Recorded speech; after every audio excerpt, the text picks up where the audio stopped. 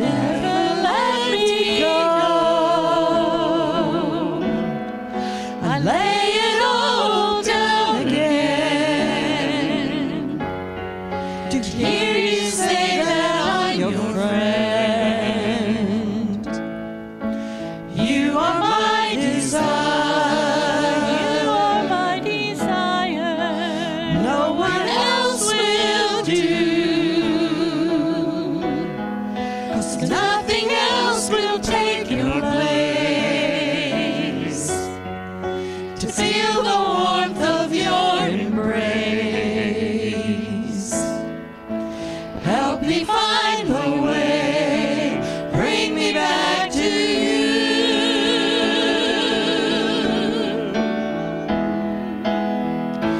You're all I want. You're all I've ever needed. You're all I want. Help me know you are near. You're all I want. You're all I've ever needed. You're all I want. Help me know you are near. Help me know you are near.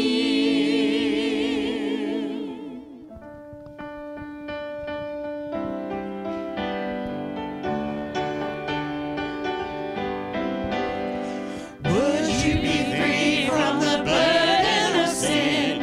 There's power in the blood, power in the blood. Would you or evil will victory win? There's wonderful power in the blood. There is power, power, wonder-working power in the blood of the Lamb. There is power, power, wonder-working power in the precious blood of the Lamb. There is power, Power, wonder-working power in the blood of the Lamb. There is power, power, wonder-working power in the precious blood of the Lamb. In the precious blood of the Lamb. In the precious blood of the Lamb. We're going to be in the second chapter of Acts this morning, and that should surprise no one because it is Pentecost Sunday. And I think somewhere in my preaching certification it says you must preach on Acts on Pentecost Sunday. It's just a requirement. The word Pentecost means 50th. And the significance of that is that it occurs 50 days after the Passover. And every time I think about the timing of how God worked through Christ to bring about our redemption and to begin His church and to fulfill His mission on this earth, it's pretty amazing. These festivals of Passover and Pentecost began way back in the Old Testament, centuries before. And God chose on the Passover to allow Christ to become the Lamb who was slain. Just as in the Old Testament, they took a lamb and they put its blood on the doorpost so the plague of death would pass over their houses. So God chose that occasion to allow the Lamb of God, Jesus Christ, to be slain and His blood to be poured out so our sins can be forgiven and death can pass over us as well. Then 40 days later, Jesus rose from the dead. And a couple of weeks ago, we talked about the significance of the ascension. And then 10 days after that comes Pentecost, which was a celebration of the harvest. The barley harvest, I believe. The people would gather for Passover in Jerusalem, and many of them would stay over the entire 50 days and celebrate Pentecost as well. And it was on that occasion that God chose to fulfill his promise to his disciples. In Acts chapter 1, verses 4 and 5, he had said to them, "Do not leave Jerusalem, but wait for the gift my Father promised, which you heard me speak about. For John baptized with water, but in a few days you will be baptized with the Holy Spirit." I wonder what was going through their mind when they heard those words, "You'll be baptized with the Holy Spirit." They knew about the Spirit of God. They read in the pages of the Old Testament how the Spirit of God would come upon the great men of old and they would perform God's mighty works. They had witnessed the Spirit of God through the life and ministry of Jesus Christ. They'd seen his miracles of healing. They saw him raise the dead. They saw him rise from the dead. Jesus had often talked about the Holy Spirit. He told them that he would be a counselor to guide them into the truth of his word. He would be a comforter to help them in their times of trouble. But now they were to be baptized in the Holy Spirit. You know, when we think of baptism, we get the imagery of a body of water, a person being immersed in the water completely, the waters flowing over them. And whereas before in the Old Testament, it was God above us, the Holy Spirit would work down upon man, but did not live in the people of God. Then in the person of Jesus, it was the Spirit with us. We could see the Holy Spirit at work through the life of Jesus Christ. But now at Pentecost, it was to be the Spirit in us. Just as the waters of baptism overwhelm us and flow over us and completely cover us, so now the Holy Spirit is to come into the life of every person who receives Jesus Christ. In the Old Testament, the Spirit came upon the people of God corporately. Here in Acts 2, the Spirit of God is going to come upon each person of God individually.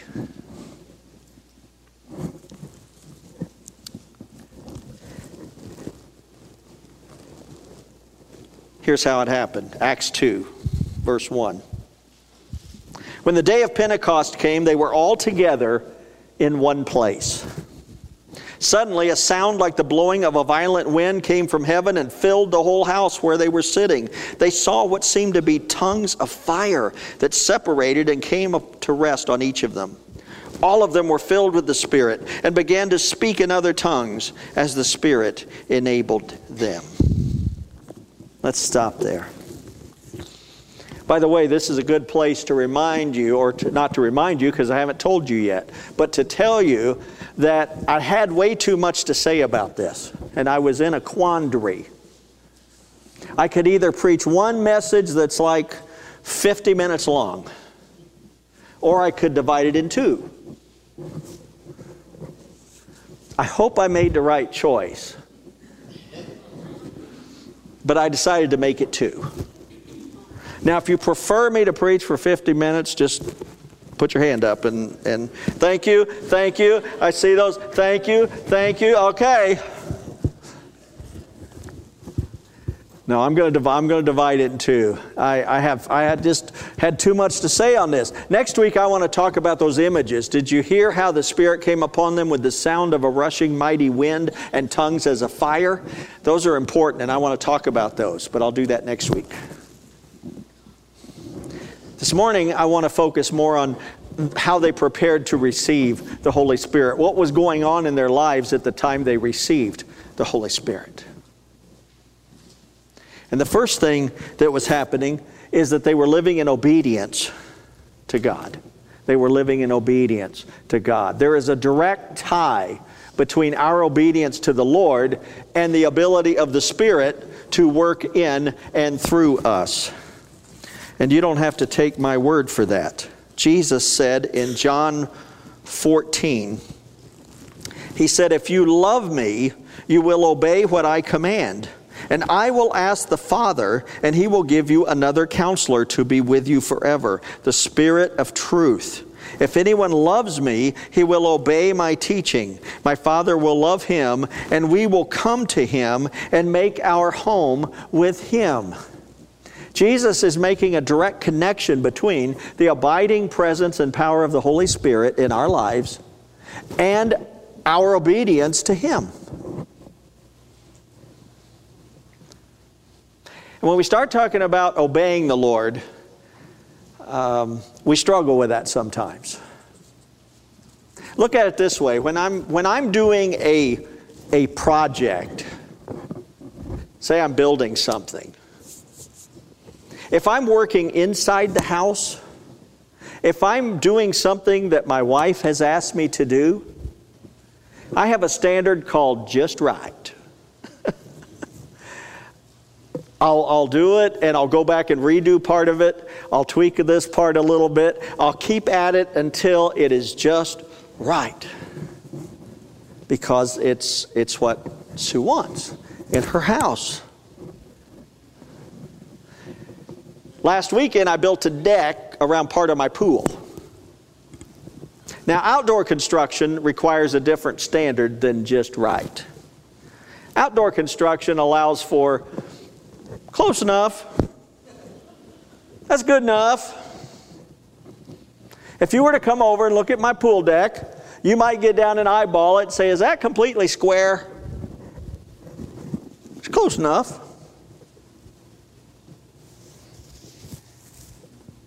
Did you get all those cut exactly right and they fit together all just right? It's good enough.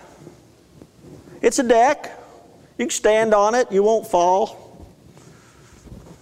It'll hold you. It'll serve its purpose. See, good enough is a functional standard.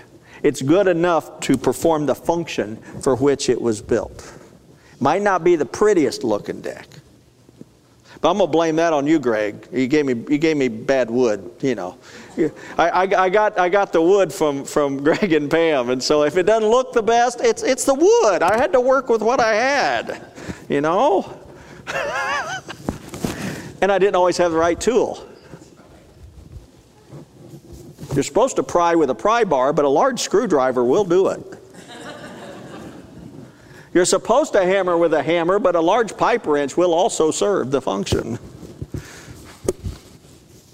So, you see, I have these two standards, just right and good enough. Now, when it comes to obedience, unfortunately, in our relationship with the Lord, we think we can apply the good enough standard to our relationship with Him and our obedience to Him. As long as we're doing most of what He wants us to do, we should be okay, right? I mean, He gave us what, 10 commandments? Say I average 7. I average about obedience 7 out of 10. Shouldn't that be good enough? All right, put it in this context. Say you are a parent with a teenager. Some of you are parents with teenagers. And you give your son or daughter, let's say 8 basic rules of behavior that you expect them to follow. And they do something that's wrong.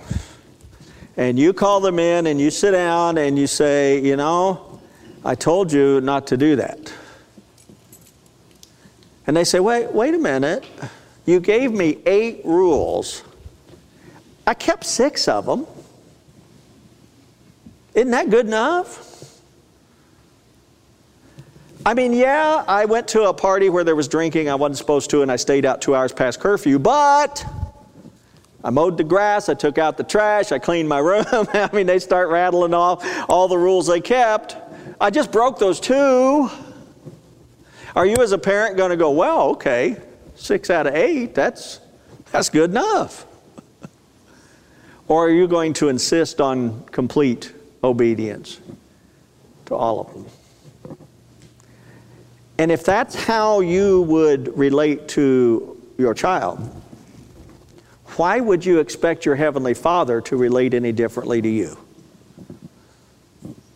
Should He be satisfied that we obey most of His commands, most of the time? Or does He have a right to expect complete and full obedience of His children, just like we do ours? Even as I wrote that, that's kind of an ouch. I don't do it.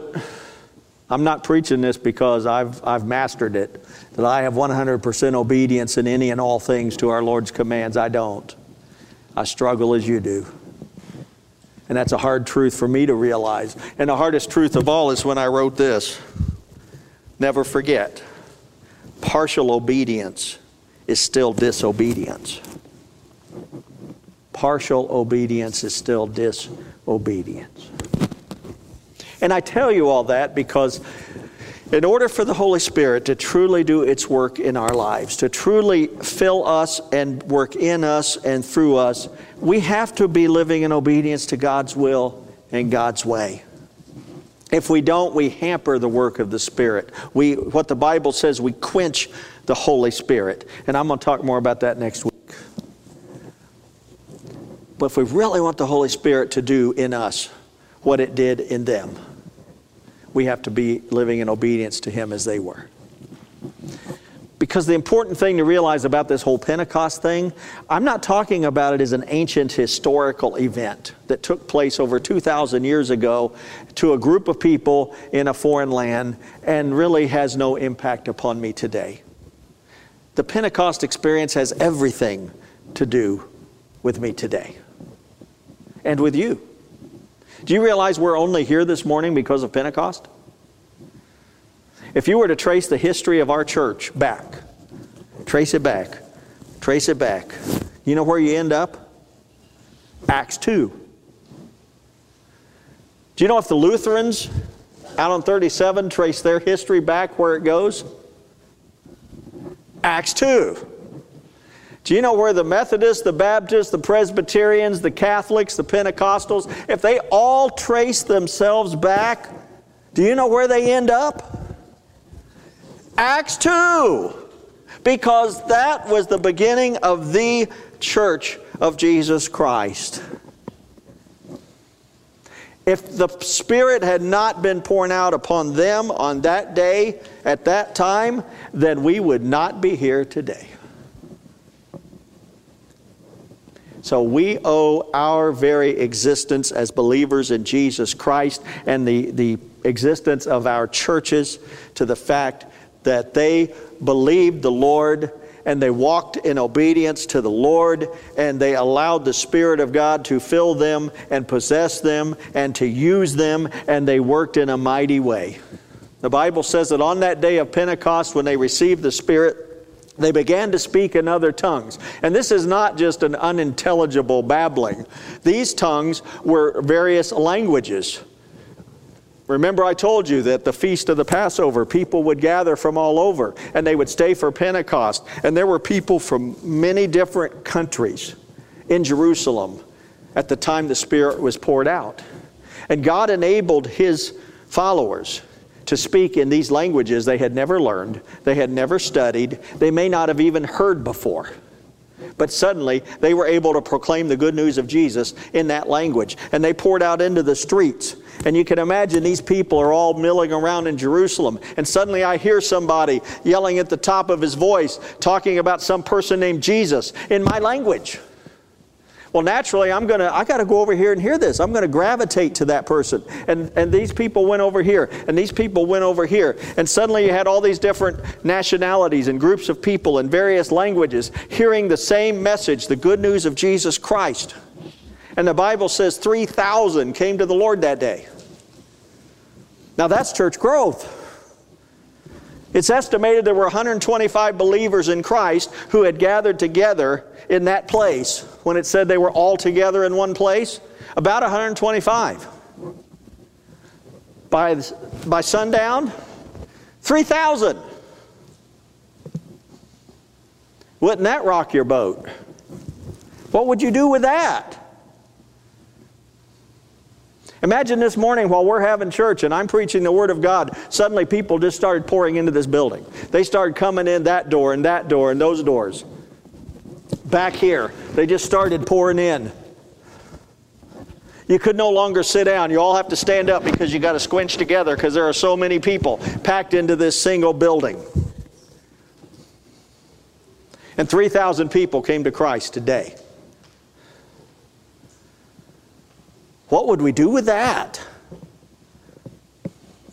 I'd be calling up the high school and saying, I need your auditorium for 4 services next Sunday. And you know, that's exactly what we would do. Because that's what the Spirit does. The Spirit came upon them, and the Spirit moved, and the Spirit acted, and the church came alive, and the church began to fulfill its purpose. And we need to think of Pentecost not as some ancient, crusty, old piece of history, but we need to think of the Pentecost experience as something that happens again and again and again in the lives of those who say, I believe in Jesus. So our prayer needs to be, not thank you, Lord, that you did it then, but do it again. Do it again, Lord. Do it again. Not only were they living in obedience to the Word of God, but they were in prayer. The Bible says they were praying intently for the Spirit to come into their lives. And it is through prayer that we often access the presence and power of the Holy Spirit in our own life. One of my favorite scriptures is the one that says, we don't even know how to pray as we should, but many times the Spirit takes over and says, I got this. I know what's in your heart. I know what's in your mind. I know what you're trying to say to God, even though you can't get the right words connected. I got this. I'm going to pray it for you, and I'm going to access His power on your behalf. We have anybody here like Star Trek? Trekkies? I had a bunch of them in the 9:30 service. I thought I might be at some kind of convention or something. You know, I mentioned all these hands, yeah, Trekkies. But you know, what I like about Star Trek, it's pretty predictable. In just about every episode or every movie of Star Trek, the Enterprise is in some kind of grave danger. And Captain Kirk will get on the horn and say, Scotty, I need more power. And Scotty will call back up, Captain, I've given you all she's got. But somehow, some way, Scotty will pull this button, push that lever, take this off, put that on. He will do something, and suddenly the engines will roar to life, and they will get the power they need to just at the nick of time get them out of danger and survive.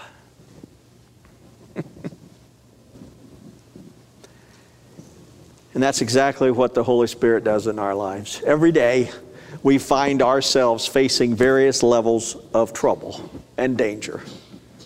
Problems arise.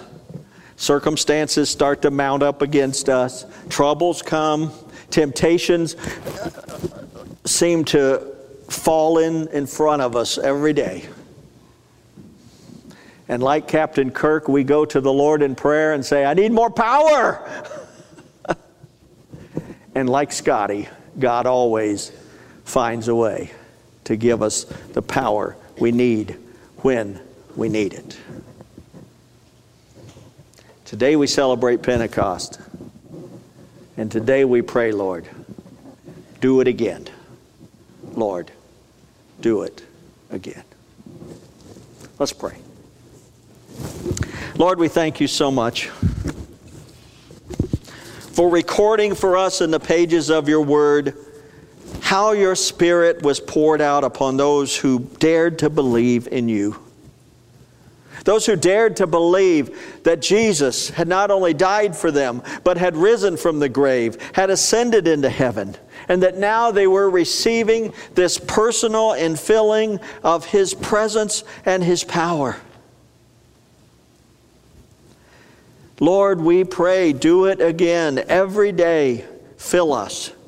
as you filled them. Work through us as you work through them. Use us as you use them for your glory, for your honor, for your kingdom. Do it again, Lord. Do it again. In Jesus' name, amen. But in order to be filled with His Spirit, we have to be receptive to it. We have to be willing to receive Jesus as our Lord and Savior. We have to accept His work on the cross for our salvation before we can receive His presence in our life through His Spirit. And that's the step we have each week as we worship. And we have this time that we call an invitation, because that's exactly what it is. We are inviting you to not only hear the good news of Jesus, but to receive and to act upon the good news of Jesus. We talked about the importance of obedience. This is your first act of obedience as a Christian. It's to become a Christian. It's to accept Jesus and His work on the cross for your salvation. To be baptized in His name. And then you will be prepared in such a way that His Spirit can come upon you and you can receive Him. We invite you this morning, if you've not taken that step of faith to accept Jesus Christ as your Lord and Savior, it would be my joy, my privilege to receive you, to pray with you, to invite you to share in a confession of faith that says, I believe in Jesus and I accept Him as my Lord and Savior. I invite you to come as we stand together. We're going to sing hymn number 408.